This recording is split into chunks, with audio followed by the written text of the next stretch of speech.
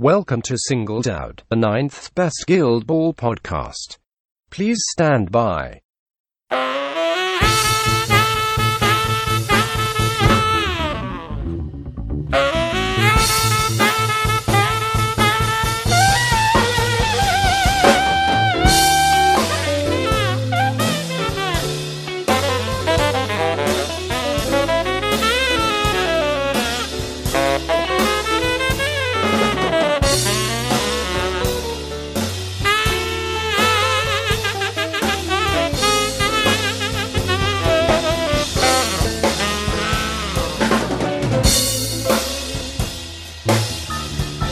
Welcome to episode 126.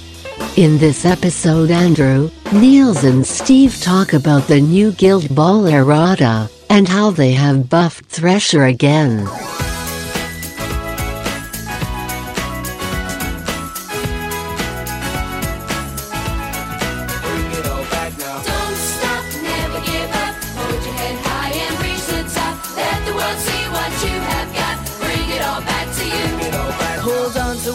Try to be your individuality when the world is on your shoulders. Just smile and let it go. If people try to put you down, just walk on by, don't turn around. You only have to answer to yourself. Don't you know it's true what they say, that life it ain't easy, but your time's coming around. So don't you stop trying, don't stop, never give up. Hold your head high and reach the top. Let the world see what you have got. Bring it all back to you. Dream of falling in love. Anything you've been thinking of. When the world seems to get too tough, bring it all back to you. Yeah, yeah.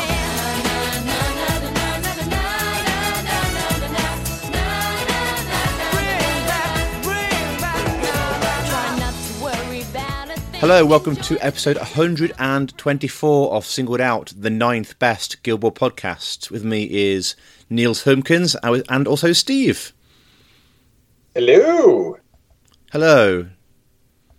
We're going to do a funny intro, but then Andrew did the straight intro, so now I don't get to use my singled out nil point joke. Okay, we'll tell you what, we'll carry on recording and we'll start again. Right, go. Singled out podcast, 0 points from all judges. You said it was funny, that's just depressing. Really? Actually accurate, though. Actually accurate. In Eurovision of podcasts, I'm still charmingly saying we're the 9th Best podcast, even though there's only one podcast that has Guild Ball left, I think, as far as I can tell. Yeah, we're still better than, Anatomical Precision or that, Was that the one that had sound quality so bad you couldn't hear it? Was that a different one? Oh, that's it. Yeah, that's Mike. It was Mike's. Hi, Mike. We love you. Thanks for all your work on the errata, which we're now going to talk about. So today we're doing an errata where I think is Midas finally losing true replication. Is that the new change for the errata? That is the change. I think Sharks losing gut and string. Guest. Yeah, I was trying to introduce the guest, Andrew, but you've already just ploughed through it with references to Season 1 Guild Ball models. With me is Niels. Hello, Niels. Hello. Is that good enough for you now? Is that right? I'll accept. I mean, you didn't say he's the inspiring hat. Like other people might be like, he's not wearing a hat. He's wearing a hood. Yeah, listeners, we've got to let you in on this. Niels has twice been on this podcast. On no occasion has he worn any sort of headwear, let alone an actual hat. Maybe the lack of hat's the inspiring part. Maybe actually not wearing a hat's inspiring. That's a secret. Look, I'm wearing a headset. That's not a hat. You're wearing headphones. I don't even think they count as headwear. Tune in next week for Hat or Not a Hat with Niels. Have you tried putting a hat onto a headphone? It's very not nice. That is true. So don't care. You should do it. This is the first. So the file I should be opening is the one of the errata, right? Not the one of the complaints about my landlord. We are lucky that this is the only Guild Ball podcast. This is terrible audio. Right. So this is the first errata done by the community, isn't it? It is. So indeed, rather yeah. than Bryce sort of throwing darts at a dartboard, pointing out who he hates, and then basically giving Thresher a buff, it's now basically you two doing the same sort of thing. Yeah. No, So wish. Andrew, Wish. yeah, but that like, why did you like do it like completely correct already, Andrew? Like that is immediately how we did. That was our I design like to philosophy. sort of skip to the end, you see, and really get to the facts straight away. Yeah. Yeah. So, Yeah, so it was, I mean, if Niels and I had just done this errata, at least Peck would have got nerfed, but that bastard chicken has got away again. thanks for doing a swear when I can't edit it out very easily because we changed the software. That's the official name of that mascot. Oh, is it? Like, that's fine then. That is it. Yeah. That's the only change we have actually been able to make that model in this errata is to change its legal name. The only we've done Peck is to- we've changed the keywords in his card to bastard at the end. Yeah, that's it. It's like a Sean Bean movie. Like it's just that bastard chicken. So, I mean, there's 10 models that you've altered. So, I guess first of all, the question to ask is why did you choose like those 10 or only 10 models rather than other ones? Because I mean, any errata that comes out, there's always going to be some models. Someone goes, "Why not this one?" and so on. So why did you choose those 10? Before we go into who they are, why those 10? That's actually a good question. So, Thank you. basically, Don't flatter him, Niels, for God's sake. He'll get ideas above his station. well, basically, how we started was so we have the rules committee consisting of 6 members. You have Steve and I. So we're just the 8 of us. Basically said, okay, let's each make lists. Which models do we think are problematic, but can be fixed with simple elegance? Which models are underused and could be improved with slight changes?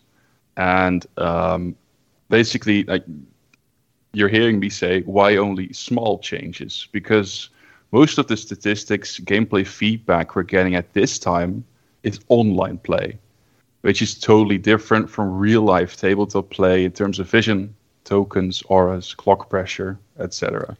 So, yeah, we're just going to try to as elegantly look at what we think are the most problematic or most underused models and tweak them just slightly, and see what that does.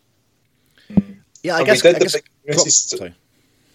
because we did the big community survey just after, just when the community project was launched, that I think about 900 people filled that in, and the general consensus from that survey was that people wanted smaller erratas. So the 10 model cap basically came from the feedback from the community survey. I think we had about, from the top of my head, it was about 450, 460 people wanted 10 models or less, and then about 400 wanted 10 to 20 models. So we thought it's our first rodeo. Generally, people are skewing for smaller erratas, so we'll aim for 10 models. So you had 900 sponsors. Yeah, it was amazing. Like So that's a lot of people who think the game's still alive. That's quite impressive. yeah, it was really good. It was really good. I mean, it was both great and terrible because it meant I had to upgrade from the free version of the survey software I was using. So the success of the Guild Ball community project cost me £50 in upgrades in software upgrades. Absolute win, then, really. Yeah, which I immediately tried to build to work, but they weren't having it.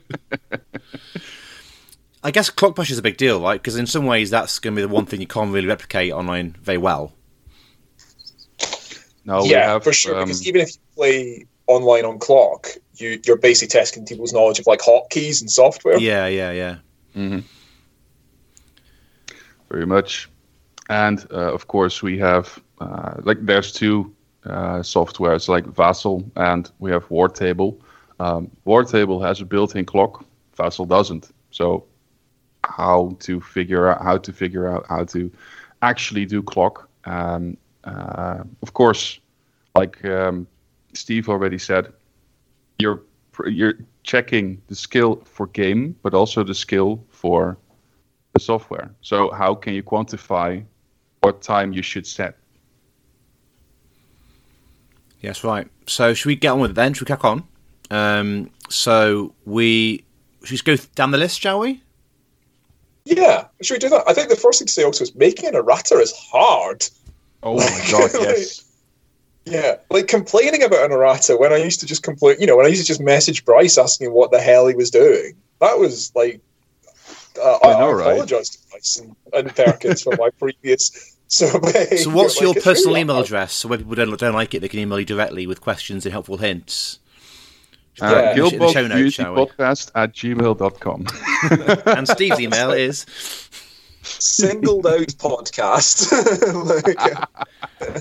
Fortunately, got the email wrong. That's fortunate.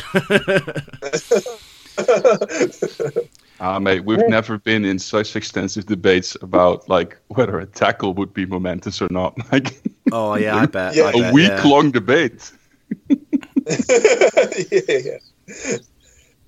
So first up then, we have Egret.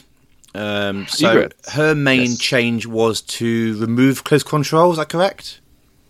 It's basically the only thing we did, right, Steve? Yeah, that was it. So Egret, I think, gained close control a little while ago, and I think he was given close control because Falconers lacked a way to defend the ball. But I think by giving close control to Egret, they also gave close control in a really defensive model to a Steeljaw team, which created quite a negative and very made a sort of already negative, quite defensive play style able to be even more negative and defensive, because Egret basically does exactly what she was doing before: flurries, snapfire, throws a load of conditions out on people, and then backs the shadows away. So she's able to confidently be sort of 12, 14 inches away from any enemy model and has close control, which is pretty good. Mm-hmm.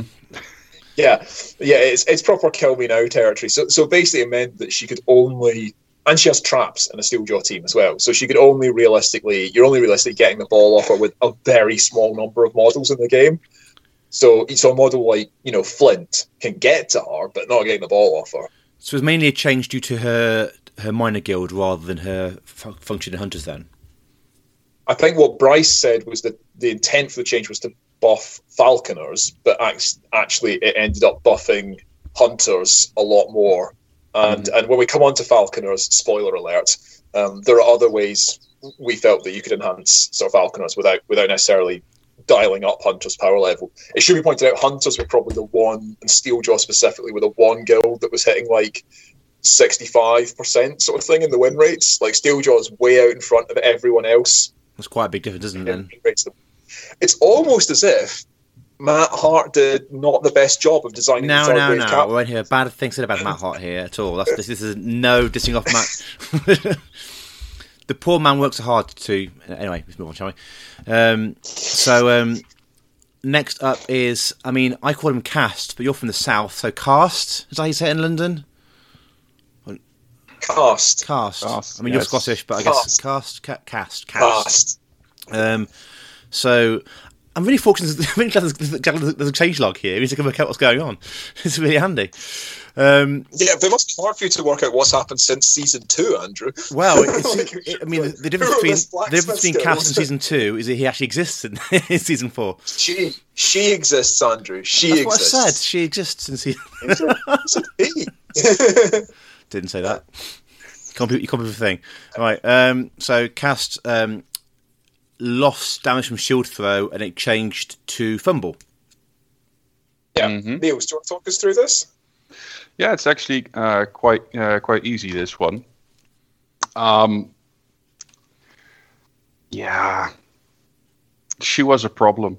She was just that's I think the best way to describe it. I don't know what went wrong with playtesting, but I think anyone that would say that having Momentous 7 and a 4-inch dodge on 2 hits is fine. That's Sounds just okay. not fine. Sounds fine. not even once per turn. That's just But now the thing was, okay, so how can we dial that down?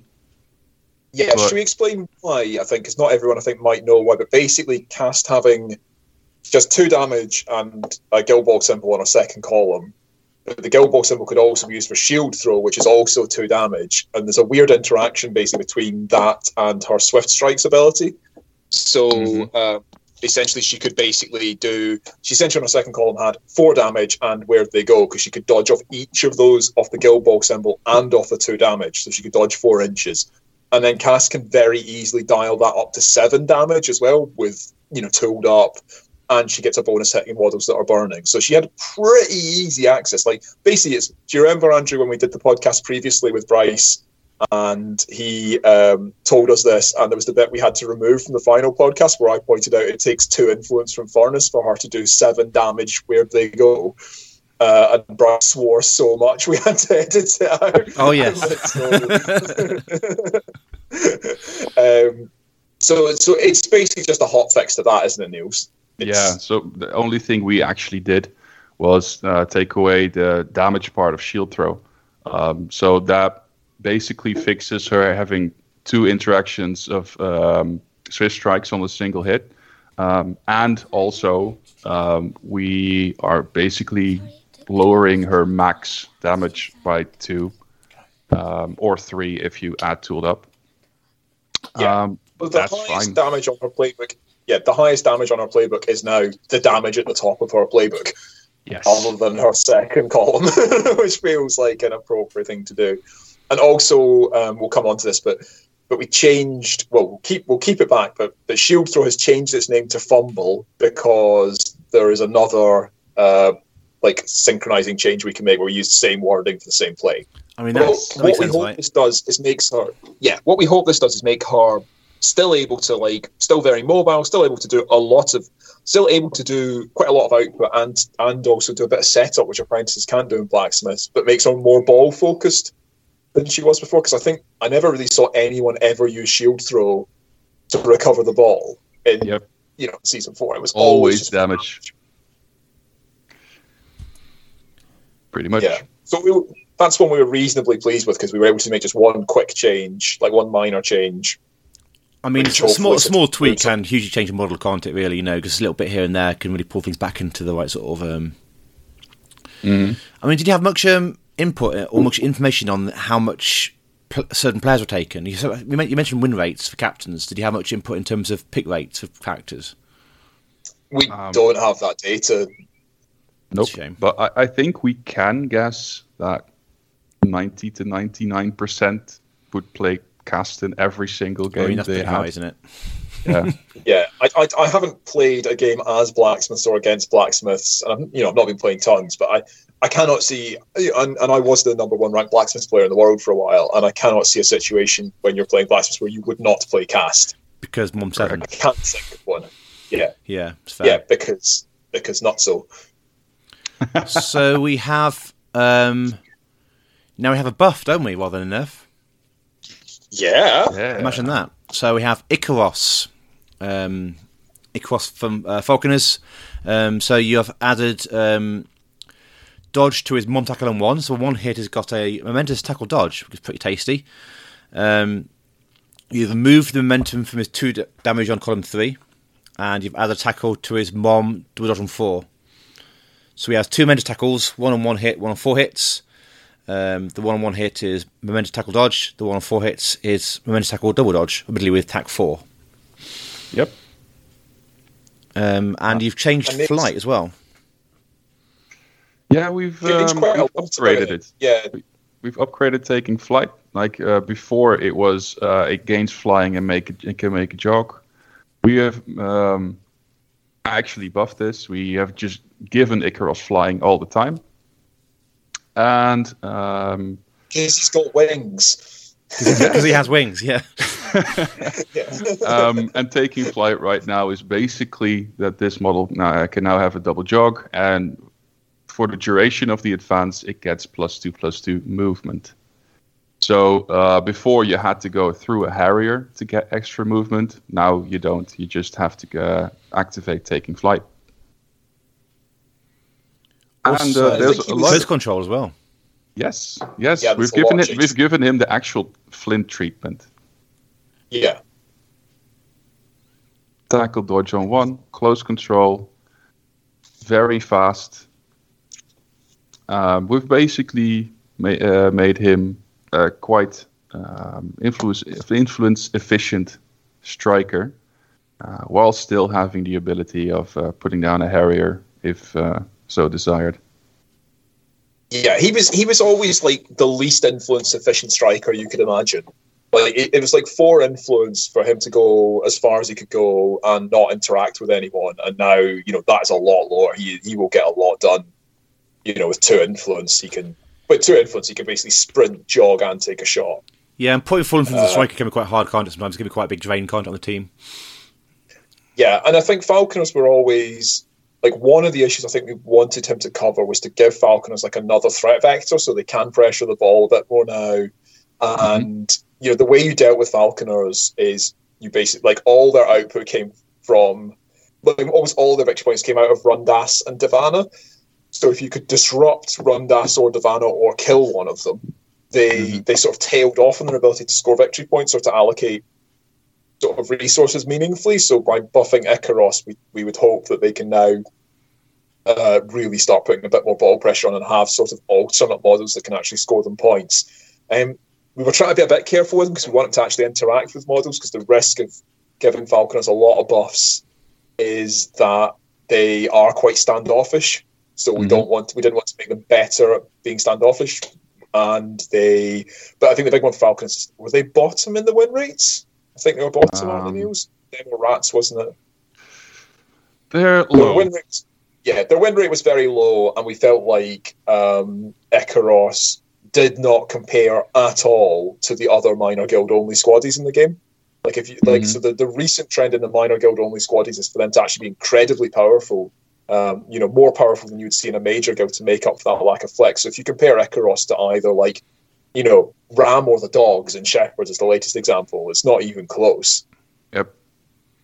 So we hope this bridges that gap a little bit. Just checked, 44%. So what sort of what sort of percentage are you looking for? You're looking for everything to get as close to 50 as you can, basically, and with a little deviation either side. Is that the aim? That would be the dream, but I think from the community survey we did, the general feedback was that people felt like Masons and Fish were the 2 best balanced guilds in the game. So the target, the sort of brief, I guess, we gave the rules guys was, that we're aiming for that baseline of roughly where Masons and Fish are.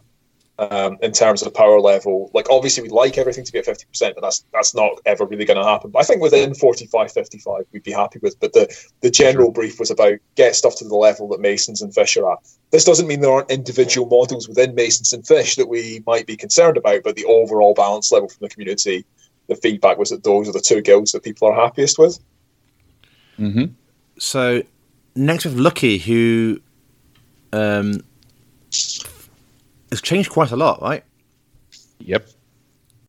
So he's gone down in defence, presumably because he's a bit more like a brewer now, isn't he? His defence 3-1, tough hide. Yep. Which before he didn't have tough hide, but it was 4-1, wasn't he? Before that, he's got slightly faster. So he's gone from was he 5'8" before? Is that right? He was 5'8", and now he's 6'8". Yeah.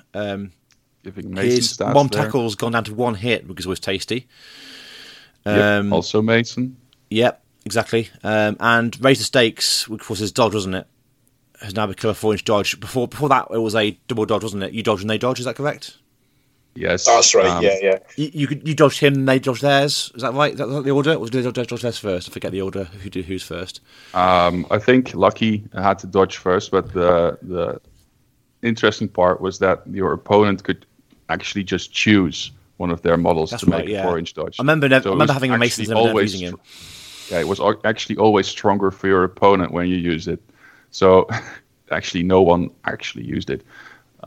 You'd only ever use it to score a goal to win the game. Yeah. But you'd only ever use it if using that won you the game. So sadly, it probably is less. It probably is a bit more boring than it was. It's better though. But it's actually better. So you can't get and I think that was. I think with SG, obviously Lucky was like a promotional model. Yeah. So they were slightly limited in what they could actually do with Lucky. So we and it's a model that like everyone has, right? Everyone has a Lucky. So it was one we wanted to try and give more table time to. We're basically hoping that these changes will open up like a type of sturdy footballing option for both guilds that he plays for. Honestly, we're just hoping that he gets picked. I mean, his pick rate before was pretty low, right? Yeah, I'm pretty sure he wasn't in any WTC squads for Masons. that I've doesn't never surprise me. seen him in Masons. Like, Maybe you seen know him. No. You know the percentages I gave for cast? Just do the inverse. I think I played him in Masons maybe once, twice ever. I think. Yeah. Sorry, I think I was never some for Brewers, but he occasionally popped up in Masons as like a condition clearing bot. Occasionally, But yeah, he was not a widely popular model. So this is just a bit of a nudge up to maybe see, hopefully see his pick rate come up a bit and just give people some interesting choices to make about what models they take. Pretty much, yeah. Next we have Miasma. Yes. Yeah. So Miasma is a big one. Miasma is one we're really interested in this change. Yeah, this could make or break rat catchers, I think.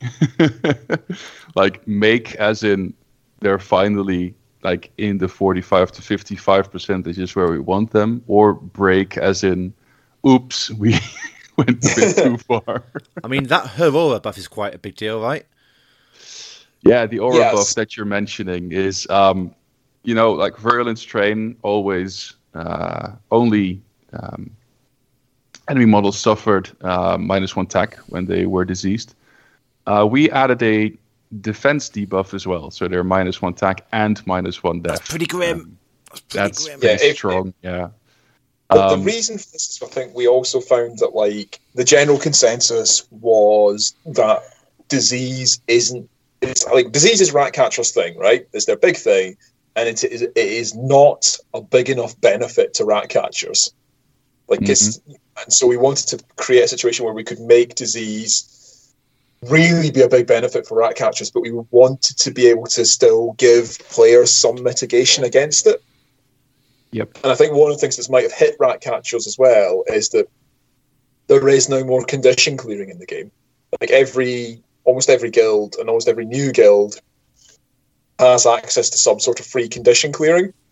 So actually, disease costing 2 momentum to clear isn't as big a deal to a lot of guilds because they have free condition removal. So we wanted to make disease more impactful. We wanted to make it like, you really do not want to be diseased against Ratcatchers, rather than, I'm diseased, it's kind of annoying, but I can probably live with it. And so that's the reason for it. While we do think it does give some counterplay, like you can still clear disease from your models. And also, the other thing we really wanted to do is make sure that, like, Miasma is a really squishy model. Like, she's got terrible counter-attack, she's got really bad defensive stats, and so we want to make sure that the other counterplay against it is you can kill Miasma.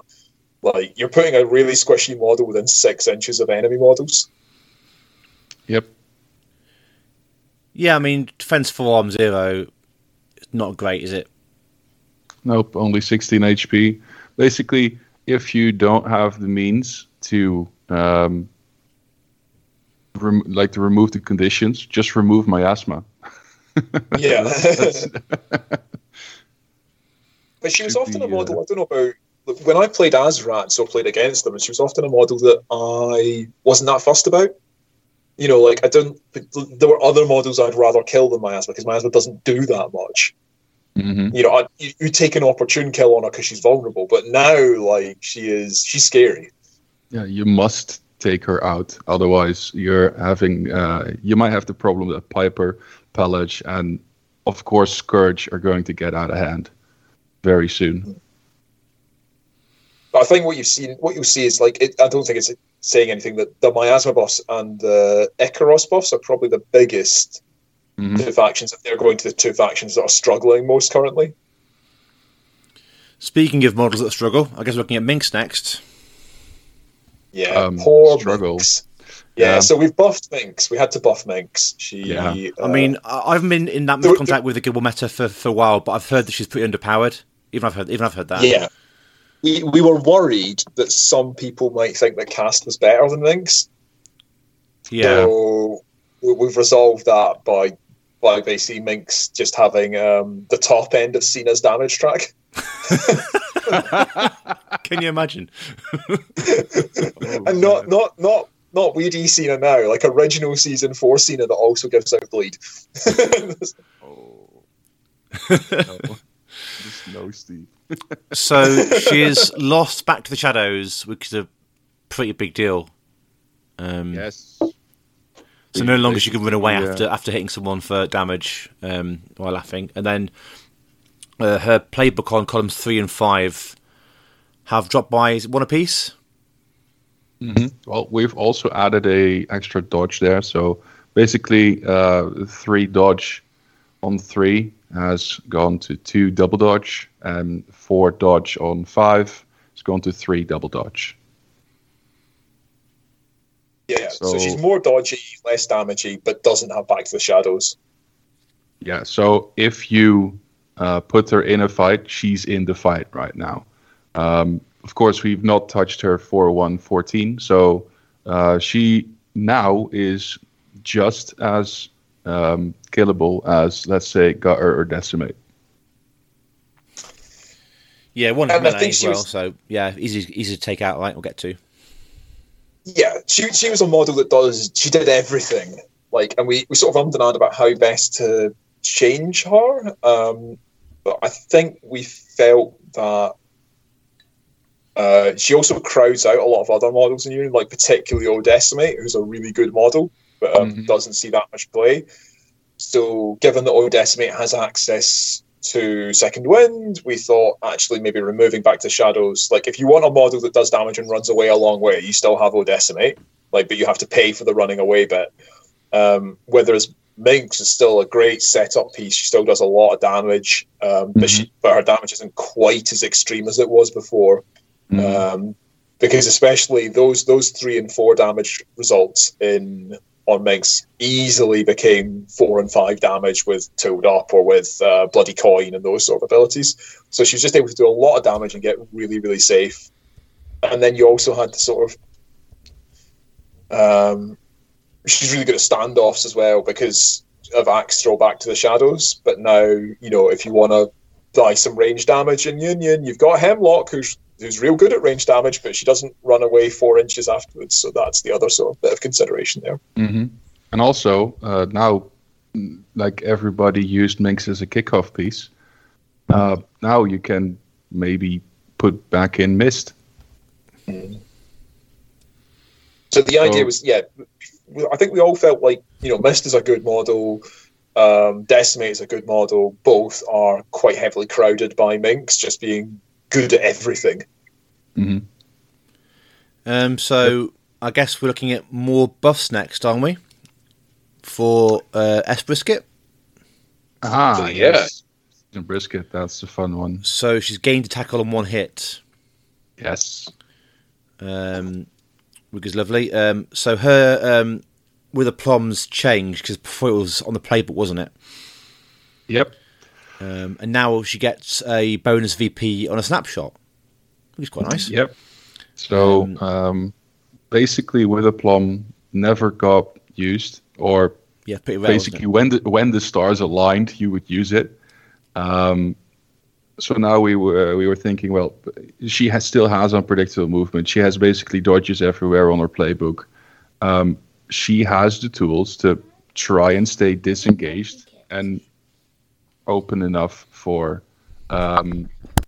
snapshots.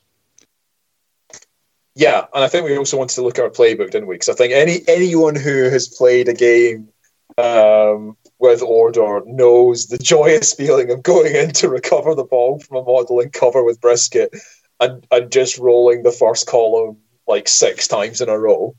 Yep. So- Never getting that tackle on 2. Ugh. Yeah. So we gave her a non-momentous tackle on 1. So if she can tackle the ball in an early activation, she might have to work a bit for the momentum. And we also gave her the first ever use of in Guild Ball is a momentous double tackle on her 4th column. So, So this is basically, kind of... taking the place of that cup symbol that was there with a plum. And now she has a way of getting around close control. Yeah, and there's a trade-off there, isn't there? Like, you either need like singled out from Harry and some crowd outs, or you need to be charging maybe with anatomical. Yeah. It's not but she easy to can- get there, but she can get there. So you're Yeah, not and she- 100% dependent on Spigot's balls gone anymore. Yeah. So that was the thinking behind that, I think. And she's one we had quite a lot of debate about. So, maybe the tackle on one could have been momentous, maybe it couldn't have, but we felt like we wanted her to have the ball retrieval, but we know that Order Order when it goes well are one of the least interactive teams in the game because they sort of do their own things. We wanted to make sure there was some mitigation against just sort of getting steamrolled by Order. So we were being a bit careful with that. We wanted to give them a tweak. We wanted to push them up, dial them up a little bit, but we didn't want to make them to sort of try and boost their uninteractivity too much. Yep. So the thing is, for Brisket, she now can probably go and get the ball off someone on turn one because she's got a tackle on her first column. But if you want to, she can get anywhere in the pitch because she's got the ball of light and she's got all that jank. But if you want to go for a first turn goal run with her to get the ball off, say, a 4-1 and cover, that's quite dicey still. Yeah. Mm-hmm. But she can definitely get the ball back. So that's the thinking there. Yep. Hook and Crook. Yeah, that's The the best big one. boys. The best boys, yeah. With Hook and Crook, it's actually quite easy. Of course, Shepherds, they just came out. We actually didn't want to touch them right away, right, Steve? Yeah, they were a really late inclusion. They were the last models that came in, weren't they? Mm-hmm. We basically got a lot of playtesting data from people playing as or against them, and they needed a bit of a tweak. They're really good. Really good. It's not minus release good, but yes, they're good. Yeah, I played one event with them to try and get a feel for them, and to put it this way, I'd never played a game with Shepherds in my life ever. Played first round into Perkins with Scalpel and won and beat Perkins reasonably comfortably, and that's not its own thing, but I don't know what I'm doing with them. Perkins is a real good player with his best guild, and Shepherds are That's not a good pretty sign, good. is it? Yeah. Yep. But we're very cautious about it because they are the only guild we only have online data for. Yes. Like Minx, I've put on a tabletop. Loads of other players, in the playtesting group and in the rules group, have put physically played on clock at events in the table. Hook and Crook, they are the Shepherds of the lockdown team. They came out right at the start of lockdown. They've never been played on anything other than virtual environments. So we didn't want to go really heavily into Shepherds, but we did want to do something to them. Yeah, and one of the one thing that we did want to do was basically get rid of the gutter syndrome, season 1 gutter syndrome. Basically, you can now get away from your deployment zone and not be scared to just get pulled in as heavily. They can still do it. We've basically tweaked the numbers a bit. We've put down the distance between the dog and the harvest marker from 4 inches to 2 inches, and the distance between the dog and the model getting pulled from 4 to 3. So no more getting pulled 6 inches from your deployment zone at turn 1 anymore. That's fair. Yeah. And the other thing we could do with herding was we standardized it with all of the other Reaper plays. So all of the other Reaper plays involve being 2 inches from a harvest marker, with the exception of Murder Granny. But she's her own unique thing. So we try to basically make a bit of consistency as well, because the dog's having a 4-inch pull when everyone else has a 2-inch. Just was a little bit of a sort of that distance difference, so making it just a bit more sort of cleaner and straightforward. Yes, and talking about cleanliness, by removing the damage from Cast's shield throw, it basically was now the same character play as that of the dogs. So that is the character play we basically merged. So both Cast and the dogs now have fumble. Yeah. So Howl and shield throw have become fumble, which I think and this was one of the more esoteric debates of it, wasn't it? Is we had a conversation about whether it should be miscontrol as a play, and we couldn't actually between us completely agree whether Guild Ball is played with your feet or your hands. So, I mean, in a game where you can carry basically swords or indeed mining kit onto a pitch, it's probably not much of an issue to the refs if they have refs what you use to carry the ball.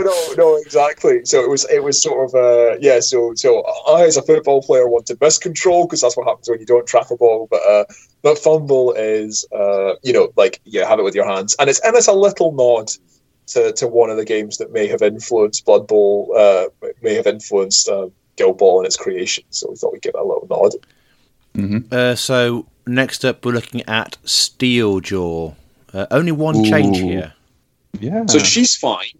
People love Steeljaw. I think that's the universe. Next one then, right? The most heard comment I think we've had is, can you find a way to make Steeljaw less interactive?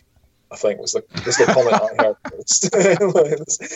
My worry is Steeljaw is, she's too dice dependent, she's too interactive.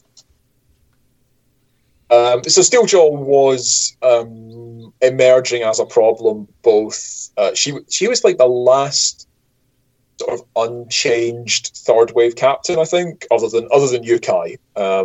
So she was so I think she'd sort of risen to the top of the power balance by virtue of others around her getting nerfed, and one of the big issues was that bait, she didn't need to roll to hit, she just used auto push, auto damage.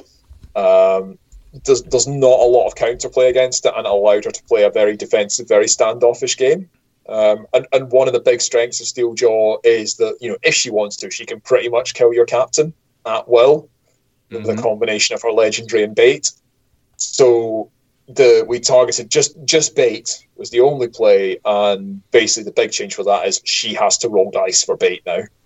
Yeah, so Kurt, before it was a pulse, and pulses are self-cast, or self-ranged, so they basically hit automatically. We changed it. We made it a 3-inch AoE. So besides now having to roll to hit, now the area of effect is also gotten smaller. So one of the things that Steeljaw should have been weaker into is teams that like to spread out, that are fast and have high defenses. By having auto-hitting defense debuffs, that was not an issue for her, or not as much of an issue anymore. So that's also another reason why we went for the AoE. So yes, she gets stronger against bunker type play, but that is where she should be strong. She should not be strong into everything. Because again, she was crowding out Scatha, she was crowding out Theron, and you've got to remember, Theron as a model is unchanged from when Will Weinfeld won Worlds running Theron, back at the start of Season 4. Mm-hmm. Theron is not a bad model, and so you've got counterplay to footballing captains in Theron and in Scatha, different types of counterplay. So that's the only change. I mean, it does mean she can push more models now if you bunker up, but there is also counterplay to that because don't stand within 3 inches of each other, and also as with say Theron, where they've got or Smoke or any character that has a really important character play that you need to roll to hit with, just gonna miss sometimes. Mm-hmm. And it does mean there's more counterplay into them from either high defense models or models like sort of Fuse, who have specific anti-ranged attack defenses. So there is some stuff in there as well. And unlike Theron, she doesn't have the ability to because Theron can obviously roll arrow to the knee before he rolls pinned, and then to basically get 2 bites of the cherry, and in theory to get snared out first. And Steeljaw doesn't have that. The other big thing is you can still hit this off your playbook. Yep. So if you want auto hit with it, you just have to interact with a model. So were you tempted to change any of the last sort of wave captains at all? We We had considered, I think, it didn't go that far, but I think one of the things we wanted to look at, we were attempting to look at, was just a cleanliness pass on Soma, who still has a lot of rules and a lot of quite complex interactions on them. So that was one we wanted to look at. We deliberately set ourselves a limit of only 2 captains. Oh, really? For the errata, yeah. So 10 models, 2 captains. Partly because captains are more complex and have more scope for us to, make a mistake. So we set that. But the third wave ones we were sort of interested in was mostly, Steeljaw was the obvious sort of captain to look at in terms of a downgrade. Soma we might look at in terms of a balance pass at some point, but more of a wording and a cleanliness thing, because it can be quite confusing. Obviously, I personally would like to nerf Vet Boar again, just for his previous crimes against. Hey. but sadly, it is not yet a dictatorship of just me doing whatever I want. I think there's a good market for punishment erratas, where you just get someone for previously being annoying. Yeah, wait until I get hold of Thresher. It's like, guess new character play going, you know what you did. Thresher dies. Your head. The first time this model makes a successful attack, it suffers the taken out condition.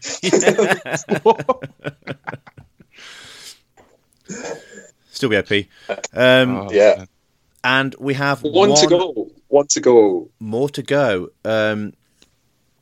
So you have changed Tenderizer. You've changed Celebrate This. We worked it. His influence changed to being 2-3 rather than 2-4, and he's got goal defense rather than outfield defense. Yeah. So the goal defense and outfield defenses basically was easy. You no longer have to. Can no longer say you're not scoring a goal this turn, because those, like the card, the game plan card, that gave you goal defense and outfield defense, always stacked, and that was what we think not intended. So we basically standardized that, so it doesn't stack anymore. So the introduction. We've nerfed Tenderizer, right, Niels? We've nerfed him. Yeah, we've nerfed him. Also like the influence from 2-4 to 2-3. So that's also a nerf. Yeah, very much. So let's go into Celebrate This. It was always 4 damage after the enemy scored. We've changed this. If Tenderizer is within the 4-inch aura, whenever an enemy model scores a goal, the first time the enemy scores a goal, Tenderizer gains Furious and Fear for the rest of the game. He really hates it when people score. I love that. It kind of emulates how Butcher's players generally feel in general. Yeah, just angry. He's just angry people scoring goals. So I think there's a couple of things with this. This was one of the most debated changes. I think this took a lot of playtesting and a lot of thought, and I think there's a couple of reasons for it. One is that Butchers and Cooks weren't quite where we wanted them to be, sort of win rate wise. So we were looking at, could we boost both teams? And Tenderizer's an obvious overlap model to boost both teams. It's a bit of a cleanliness pass. He had that janky interaction with the goal defense card, but also what we wanted to do was make him as a goalkeeper slightly more interesting, because the damage thing is great, but actually. Sometimes it was really good for Butchers, but sometimes the damage thing actually sort of slightly hindered Butchers, because what they want to do is then model scores a goal, Butchers just punch it for loads of momentum. Yeah. Then it died faster. And we also wanted to have it be slightly thematic, but more of a specific reaction to goal teams, and not just being about. You either struggle to score or we punish you for scoring. So I guess more in the sort of skulk space of suddenly this becomes a very proactive model. And I think the interesting thing is Tenderizer maybe does, he makes Tenderizer both better at holding the ball because he has fear and a real good counter-attack, but also makes his damage output, potentially really scary with Furious. Yeah, he still has a very good playbook, so there you go. Yes. So, but this is the one we went back and forth on, And I think we talked about him starting the game with fear, and we felt like that was maybe a bit much. So we felt like, okay, this is how it works. But also there is some counterplay to it because, you can push Tenderizer more than 4 inches away from the goalpost. Yeah. So there are ways of stopping him getting these bonuses. And I think we also just felt like Tenderizer is a really iconic model. Like, he looks scary. He looks angry. He is not particularly scary or angry. Like, good use of Tenderizer was generally, you park the ball on him and you make it hard for your opponent to score a goal. And we wanted him to be more like, no, he's going to come out and start hitting those big red numbers against people. Mm-hmm. And that's it. Yeah, that's an errata. Like, when you go through it in that sort of time, it doesn't feel like it took the amount of work for it. I mean, it's only been an hour of a podcast, so presumably it took no more than an hour to do the errata. It took an hour. It took an hour. Yeah, we definitely did spend at least a week on whether Brisket should have a momentous tackle or not, or what Tenderizer should have. But I think the big thing to say is, like, we have the sort of rules guys that led on the development of this, and you'll see them in the blog that's on the Longshanks website. Some of them are talking in a bit more depth about the rationale for the changes, and the playtesting team that helped us with this. Like, that was massive. Like, this was like, I know Niels and I have come on and talked about this on the podcast, but like, it was a massive all-round community effort, and like, it is a product of a large-ish group of people. Yeah, so we're going to do bonus time in a minute, talking about some of the ways you went about playtesting, where basically Niels and Steve will explain how it was just them who did all the hard work. So if you want to pay $5 to hear them rant about how basically the rest of the team is generally useless, stay tuned for that. Strong plug. I think my only positive contribution was I think cast was my idea. I think the cast change was my idea, but I can't think of anything else that was. Until we have those punitive erratas for the next set, where basically Thresher and oh man, farmers are getting destroyed. Like, just destroyed. Okay, that's useful. That ball just comes with an axe in his head. Sadly, this is one of the, like, I guess, like, before we sort of sign off, I guess there is a risk of doing stuff by committee that you end up with a camel, and you end up with the management speaker stuff, but you end up with all designing slightly weird things that don't quite work because you're trying to compromise to make everyone happy. But I felt like one of the things it did do is actually curbed quite well individuals' sort of specific bête noirs that people had that allowed different types of play and different experiences to be brought to the table when considering that. So I think I think Niels, you and I have both said in sort of Discord and other public forums, like, if this had just been Niels and I doing the errata, this would not be the 10 models we'd have picked. No. But I think it is better because this is not the 10 models that we would have picked. Like, it is, like, correct. Lots of thought and discussion has been into this. And, like, every model that went into this, probably with the exception of Minx and Cast, was challenged as to whether they should go in there. Yep, pretty much. And there we go. So we'll have another chat about the errata in a minute. And thanks for coming on. So when do you think you're going to have another errata then, to errata this errata? 6 months, to say, right?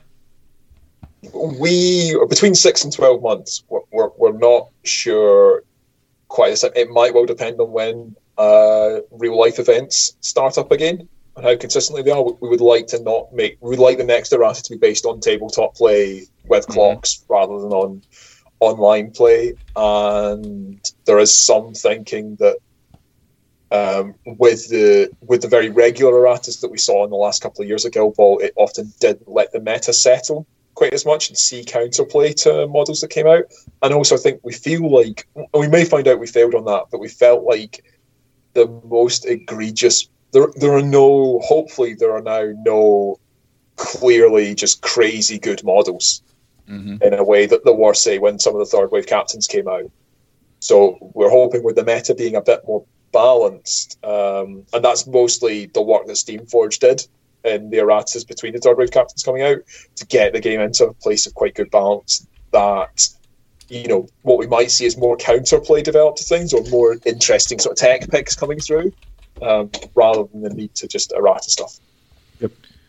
There we go. So thanks. But it might turn out the tenderizer and miasma are absolutely crazy, and that we need another errata in a couple of months. So, well, not errata. Like the fact is, we're now in a kind of a digital way of doing erratas right now. Hot fixing is easy enough. So if things get out of hand way too much, we are keeping our eyes on things, and be sure to know that like if things get out of hand, we'll change them. yeah. Mic drop. Junk. Okay. I did the hand sign things. No one could see it on the podcast.